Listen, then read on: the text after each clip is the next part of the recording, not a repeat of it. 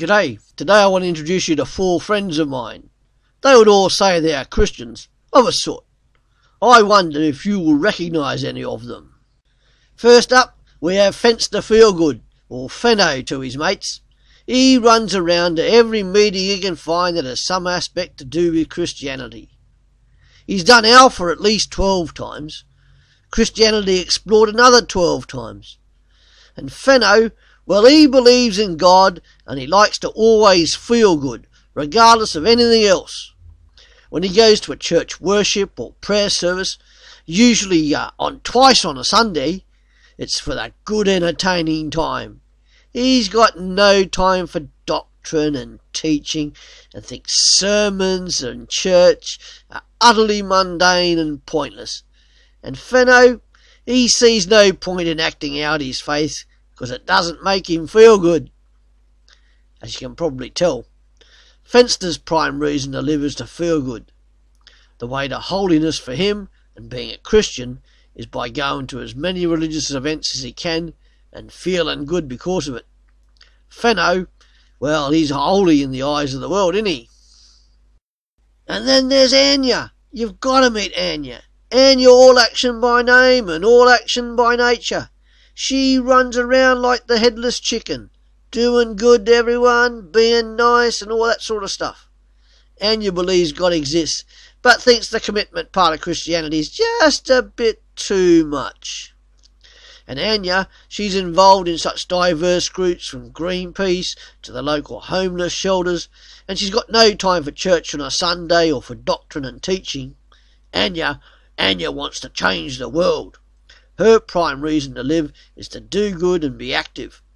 The path to holiness and the point of Christianity for her is being involved in doing good deeds. The society and community she lives in thinks she's a holy person because of it. And then there's Thornton Top-Heavy. He's holy in his society and community, but for different reasons. He's got so much knowledge about God in his head, it's amazing his head doesn't explode. How it doesn't leak out of his ears, no one knows. He can quote Augustine, Martin Luther, John Calvin and John Stott verbatim, complete with page references and book titles. His passion's for doctrine and doctrine alone, and this helped him to a double first at Oxford Uni. Thornton, he isn't concerned with living out his faith. That's for the poorer people. He's only concerned with reading more about God.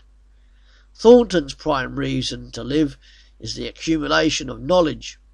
He believes the path to holiness is by gaining as much head knowledge as he can possibly store inside that massive head. And lastly, there's Kalina. Now, Kalina's a bit different. Kalina is foolish in the eyes of the world because she has a firm and strong faith. She prays daily and reads her Bible fervently. She's involved in the church, attending prayer meetings and homeless tea runs.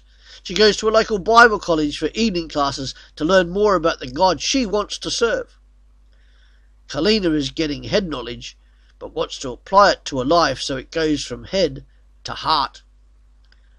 Kalina's prime reason to live is Jesus Christ, and to be Jesus Christ to other people. To be as much like Jesus as she can be, growing more and more like him constantly. Knowing that she is doing this makes Kalina feel good, as she can see herself growing and living out her faith in Jesus, who is her joy.